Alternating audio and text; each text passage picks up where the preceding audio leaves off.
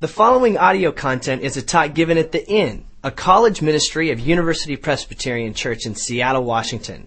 For more information, please visit our website at www.upc.org/university. We invite you to join us each Tuesday at 9 p.m. on the corner of 47th and 16th in Seattle's U District. As we get started tonight, I want to do something a little bit different. For those of you that are here for the first time, I say welcome. My name's Ryan. I'm one of the pastors on staff here. And I'm just thrilled that you would come out and join us during finals week and hope that you make yourself at home. But what we're going to do tonight is a little bit different as we lean into this. And that's that I want to invite you to consider an image. And if you do visualization best by closing your eyes, I invite you to do that. But I want to lead us into what we're going to be talking tonight by inviting you to consider an image, however you might come up with this image. Okay, so do whatever you need to do. Put your head down, close your eyes, lay back, whatever it is you need to do. But join me in considering and picturing yourself on a trail someplace. Perhaps it's a hike that you've just done, a walk that you've done, and you are exhausted. This was a little bit more than you expected, and in some ways you've been let down from some expectations that you had. But as you're tired with each weary step, you hear the sound of what you think is a voice. Maybe it's a bird. Maybe it's something overhead. But as you keep walking with each weary step, the voice seems to get louder until you come to this place in the trail where the voice is louder, and it is no doubt a voice. And you've come to this trail where there's a pit.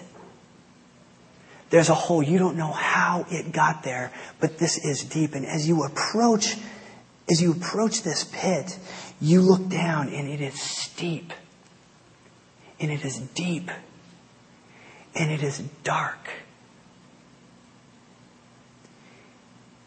And as you get to your knees and look into this pit, trying to figure out what that sound is, you see a face. You see the face of, maybe it's a good friend. Maybe a family member.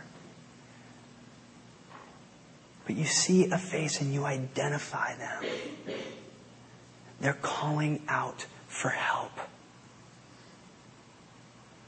This pit is big and deep. It's steep. And you don't know what to do. You don't know how to get this person that you know, that you care for, out. What do you do?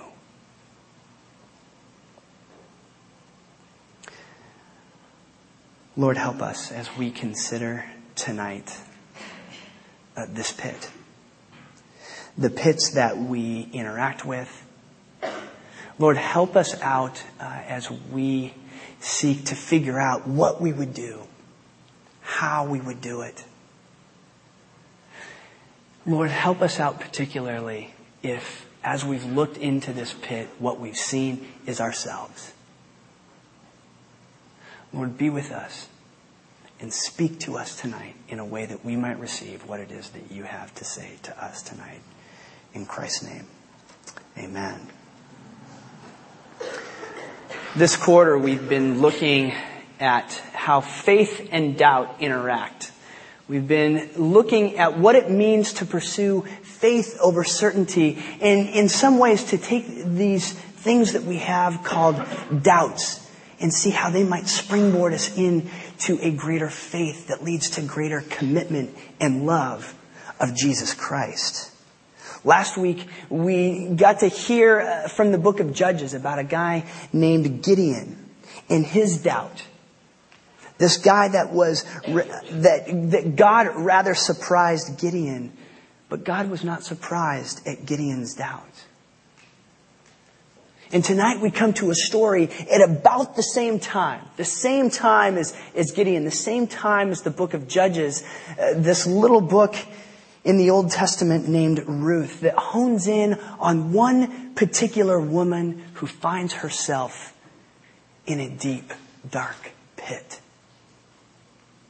who is asking for help and going, how do I get out? We are going to look at this woman who had left her homeland because of a famine. She was hungry. She went in search of food. She went with her husband and 2 sons. And as they journeyed into this new land in search of some needs, leaving the place that God had promised their people, leaving those friends and family behind, they come into a new place where her boys marry some of the women that live in that land. And then a tragic turn of events. Both of those boys die along with her husband. And this woman named Naomi is left with almost nothing. So we come to this story, this woman in the book of Ruth named Naomi that is in a pit.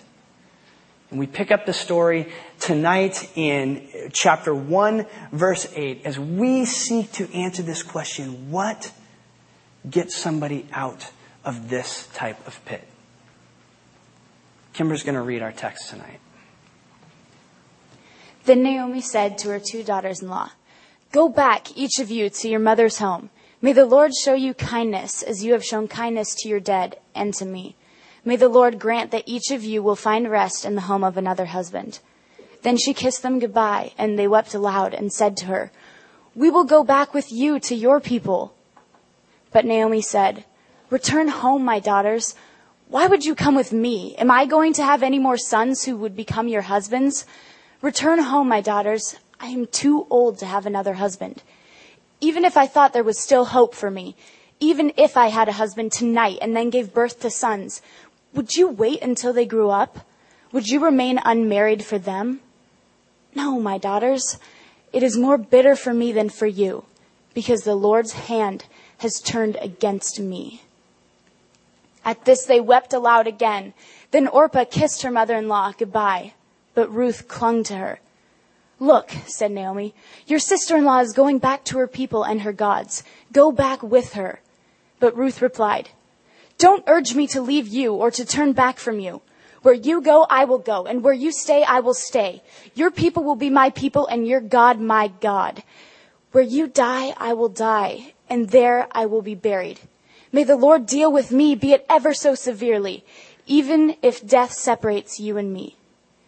When Naomi realized that Ruth was determined to go with her, she stopped urging her. So the 2 women went on until they came to Bethlehem. When they arrived in Bethlehem, the whole town was stirred because of them. And the women exclaimed, "Can this be Naomi?" "Don't call me Naomi," she told them. "Call me Mara, because the Almighty has made my life very bitter.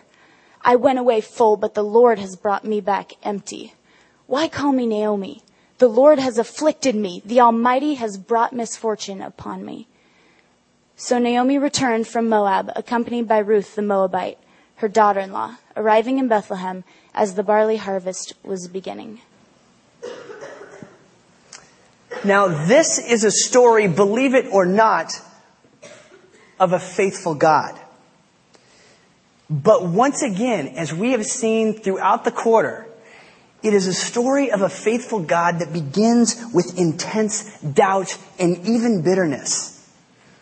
So we continue. I want to look at some of these reasons that would have caused Naomi to make such statements of being bitter, of what in her opinion has caused the Lord to actually turn against her. Well, the first and the most obvious is that circumstances stink in this woman's life. She has left her homeland to flee a famine. find virtually no relief, and then loses almost everything, and certainly everything that has given her some sort of identity at this point. Now, whether you believe that is right or wrong, I want us to dive into having a little bit of a sense of empathy for Naomi, and I do so acutely as one that, when I consider this story, if you were to take away my wife, and if you were to take away my son, as much as I would love to tell you that my identity is rooted deeply in God and the foundation is firm enough in Christ to be able to handle that, in that moment, I promise you, I would be an absolute wreck.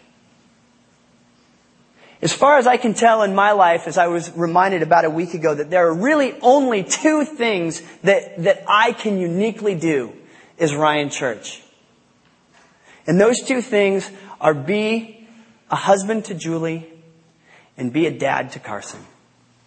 Everything else that I do in my life is pretty much replaceable, but only I can do those two things. What Naomi had taken away were these two key parts of her identity that only she could be. These circumstances stink. If Naomi could Facebook, tweet, or text, you better believe you'd see an FML in that line. Because all that remains, and this is the second thing of what she has left, are these two pagan women. Remember, she had left her homeland down in Bethlehem, gone up a little bit to the north and to the east into this place called Moab. And these were, the Israelites and the Moabites were two groups of people that didn't have a whole lot of positive things to say about each other. So not only are you hungry, you're hanging out with a bunch of people that you don't like, and then, your two sons marry two Moabite women. I would akin this to a situation of if I were to take my wife and son, and let's say there was a sort of famine in Seattle, and we were forced to go the other direction and flee south. And we were called to flee south to Eugene, Oregon. And let's say that God forbid it, while we were there, I and Carson both die, and maybe it's later on in life, and Carson married a woman that went to the U of O. God forbid that. Carson and I are both gone, and Julie is left with this freaking duck. Okay? Even worse might be two of them. All that remains for Naomi are these two women, and quickly those two women become one. And lest I get too carried away with that, it's important to point out that we need to remember that Orpah and Ruth also are in great pain at this point. Naomi isn't the only one here in despair. Naomi's not the only one in chaos, but Ruth is as well. She's lost her husband. So these circumstances stink, where everything is gone and all you have left is now one pagan woman, one Moabite woman left. What does that do? It leaves Naomi convinced that God has turned against her. As she said in the text that Kimber read, she believes that God is out to get her, not provide for her or love her. Have you ever experienced that? Have you ever had that moment of going, what did I do to mess it up? What did I do to get God mad at me? What did I do that wasn't good enough to somehow earn a degree of blessing? The end result of all of this is that Naomi is convinced that God has turned against her. Poor circumstances and doubt in a kind, compassionate God has made Naomi bitter. At this point, all she can see, All she can see is the negative. Don't call me Naomi, which means pleasant. Call me Mara, which is bitter, because the Lord has turned against me. Friends, here in that, I doubt that God loves me. I doubt that God is good. I'm not pleasant. I'm bitter. When our faith is rooted in the circumstances, we begin to predict that we know what the outcome is. And the outcome is just as Naomi has said, that God is not good. And we see a woman in despair and ready to give up. Ready to say, the circumstances have told me all I need to know, I'm done. So many of you know, and as I've shared from up here before, I am a big college football fan. And for the most part, I never ever leave a game early, and I take a great deal of pride in that. Well, about 3 years ago, as I'm watching bowl games, and I love watching bowl games, I'm watching a game between Oklahoma and Boise State. Rooting hard for the underdog. I'm rooting for Boise State, and Boise State they were not supposed to win this game. For those of you that don't know football, some of you probably know what I'm talking about. This was a huge underdog, and as I'm watching this game, they're hanging in there, but late in the game, Oklahoma intercepts a pass, and it's nails. And as the Oklahoma player is running that ball across the goal line into the end zone, for me, the game is over, and I turn off the television. I go and complain to my wife how Goliath has just won again, and talk about how boring the bowl season has otherwise been. Well, the next day I come into the office and people are going, man, did you see that game? I was like, yeah, bummer that Boise State couldn't pull it out. Only to hear that after I turned the game off, Boise State comes back and they had won on 2 miraculous plays. But I had sealed the fate and turned off the game before it was over. I learned my lesson because I stayed till the very end of the Arizona game. For sure. But the circumstances can sometimes get us to a place where we're predicting the outcome. What the circumstances can do is give us this sense of knowing what's going to happen, of being certain that God maybe isn't so good. And friends, here's the warning that we need to hear. The warning isn't don't turn the TV off. The warning has to do with what happens when you become bitter. And the warning is towards an ongoing hardness of heart. It is the hardness of heart that took down Pharaoh in the book of Exodus. Check it out. And even Jesus, in responding to some people that were saying, prove it to us, show us who you are, give us a miracle. He even says to his disciples, are your hearts becoming hard? Are you losing faith? In my opinion, hardness of heart is actually at the root of numerous other sins. It is hardness of heart when there is this stubbornness that says, I know the outcome already. I have the answer. I can shut things down. Hardness of heart. But friends, what happens in this story is not a story of hardness of heart winning. What this story goes on to tell us is that there is a better ending. That this bitterness can be wiped away. Now I want to look at how that might be. And particularly for those of you that have been coming throughout this quarter that have been saying, Ryan, it's been great to hear about how doubt can lead us into greater faith. But how? What do we do? How do we get there? Tonight this message is for you because I think what this text shows us is profound on how it can lead us to a place of greater faith, even working through our doubt and bitterness. What do you do with doubt? Simply, you give it company. You give it friendship. Because in this story that we've read, that's exactly what this foreign Moabite pagan woman does for Naomi. She gives her some company. She gives her a friend. We give doubt friendship. Now, what does giving doubt this type of friendship or company look like? What do we do to help get somebody out of that pit?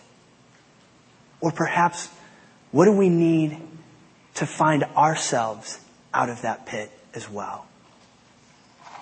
First is that friendship groans. It groans. It doesn't necessarily jump to offering answers and advice, but it offers empathy. And in groaning, you lend empathy. If you're somebody that when people have chaos in their lives, that people just kind of seek you out, my guess is that you are strong in empathy. Do you find yourself sitting here going, you know what? No, none of my friends ever seek me out when they're having trouble. My guess, what I would point you back to is, are you jumping to somehow solve all their problems or give this pithy advice too soon? Not that advice is bad, but the first thing that Ruth does in verse 13 is groan. You need somebody to groan with you. I know that this may sound a bit like a shocker, but in the life of the R, there have been women that have broken up with me. I know. Totally bewildering. You're going, hold on, what? I don't think I heard you correctly. You're trying to tell me that people broke up with you? Yes, I know. It's unbelievable to me. But in that circumstance, I was grateful to have some guys that didn't tell me what new clothes I needed to get, that didn't tell me what habits I had to kick, but guys that just kind of sat with me and, maybe over an adult beverage, and just said, dude, that sucks. That sucks. And yes, soon enough, they rolled back around to, as I'm walking around going, oh, woe is me. Nobody likes me, whatever. Pretty soon they get back up in my joint and saying, you have got to remember, you are the R. You have got to get back in there. You have got boyish charm. You have got a manly physique. You are not afraid to go over the middle. Like, yeah. Friendship groans before it gives advice. It's empathetic before it moves on. Friendship also stays close. In our text, in that same verse, they wept aloud.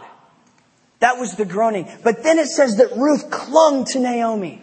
She stayed close. And this is where I want us to get back in our pit. That at the heart of what friendship is, if it starts with empathy, it is also lending mercy. If we go back to that pit that we started to, what we're talking about in getting close and lending mercy is not standing on top of this pit or even kneeling down and lending a hand. What it means to stay close is to actually get in that pit. To get in that pit and to lift this person up that they may get out.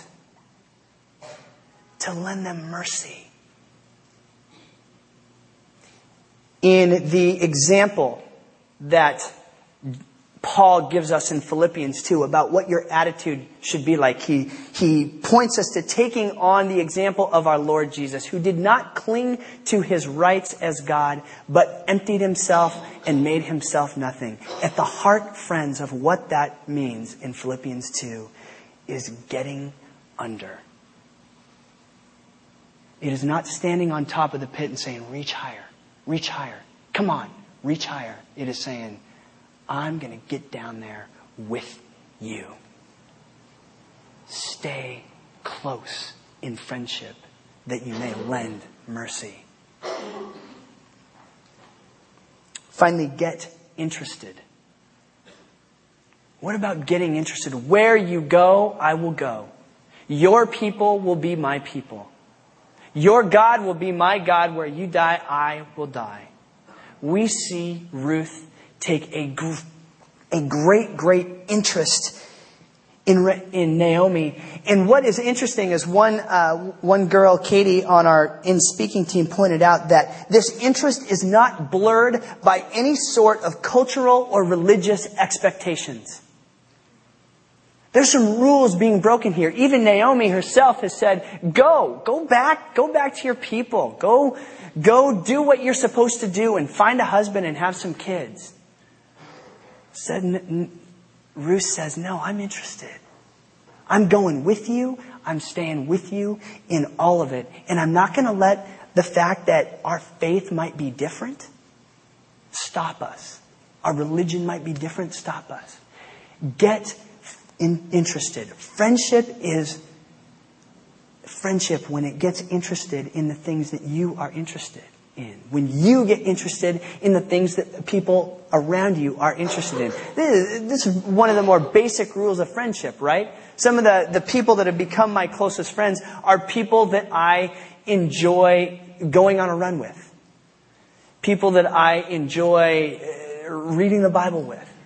People that I have a common interest with. Friends, friendship gets interested. Are you interested in what your friends are up to? Are you interested with the things that they're studying and the dreams and hopes and desires that they have?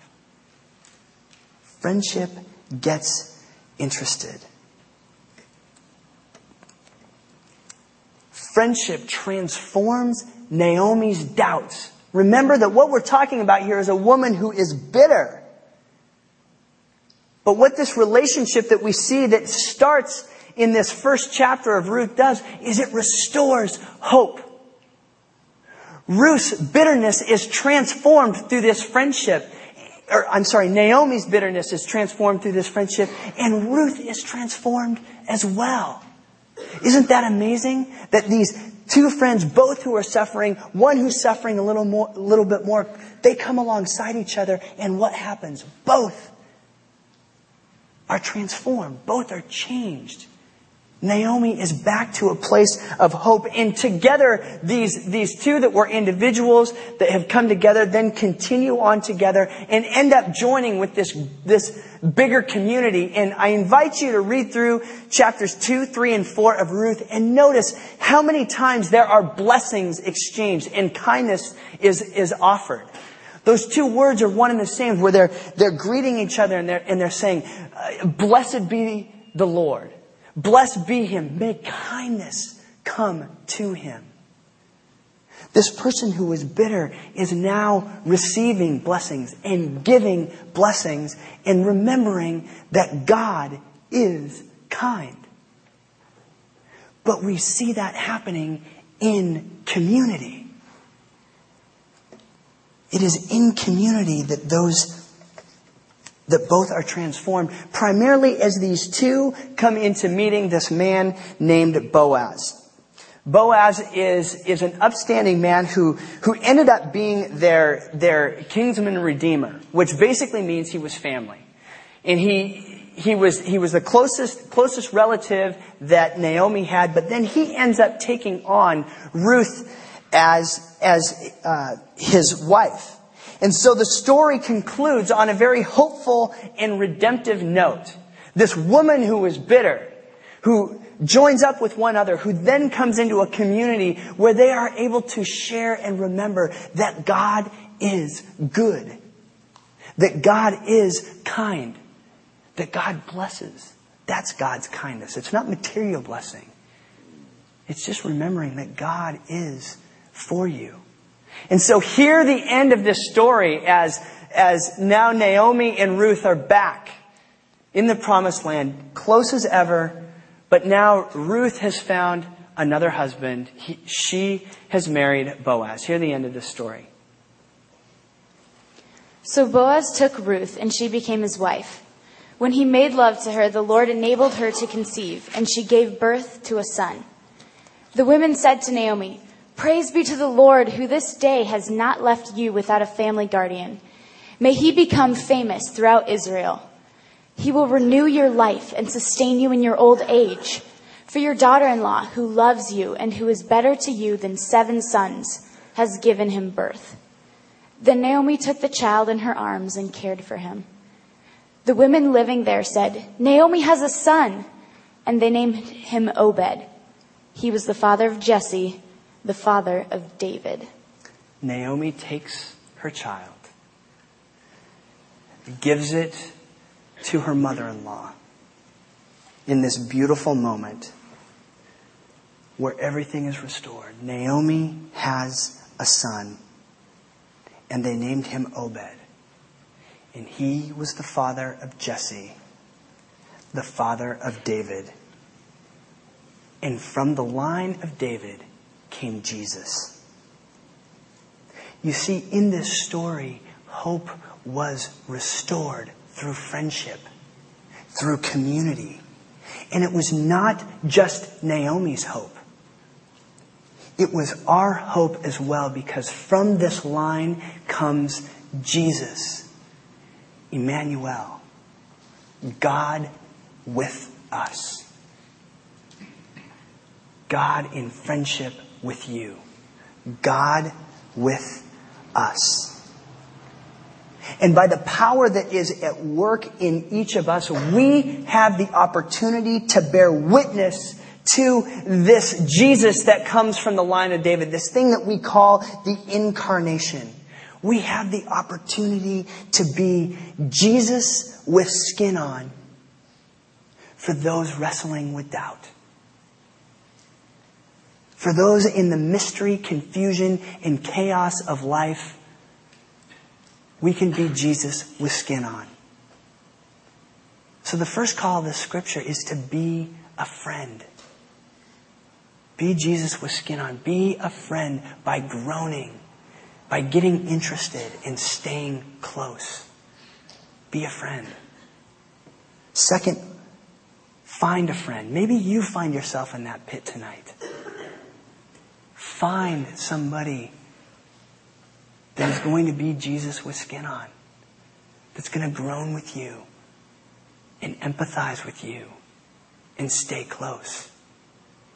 And maybe together you can find community. Find a place where you can find other people that are on the same journey, that you might remember that God is for you, that God is kind, compassionate, gracious, merciful. God with skin on, that helps others out of the pit, that helps us out of the pit. Find community. There are ways that you can find that community here. By connecting to a Bible study with Young Life. By going and praying with somebody in the back tonight when you don't know what to pray. If you find yourself in that pit, go and do those things. Or meet with somebody on the UMin staff. If you find yourself lonely tonight going, I don't have a friend and I don't even know where to turn, I invite you to turn to the UMin staff. Let's be Jesus with skin on for those that doubt. And may we commit to getting in the pit and extending empathy and mercy and love and bearing witness to the love of Jesus in our own skin. Let us pray. Lord, give us the courage and the energy to be a friend. Lord, give us that same courage to find some friends. Lord, lead us to places where we can connect, that we may, that our doubts may be transformed into greater faith, into a greater knowledge of knowing your kindness. Lord, we do thank you, even in this moment, for those people that are around us, for those that have stayed close, for those that have groaned, for those that have been interested. Lord, we rejoice. Lord, for those that are lonely, I want to pray tonight that you would lead them to friendship. And for those that are adrift, that you would lead them into community. Lord, may we be a community that receives all those that are in need of transformation, that are in need of redeeming chaos and growing in faith. Lord, help us to be that as we continue to worship in Christ's name. Amen.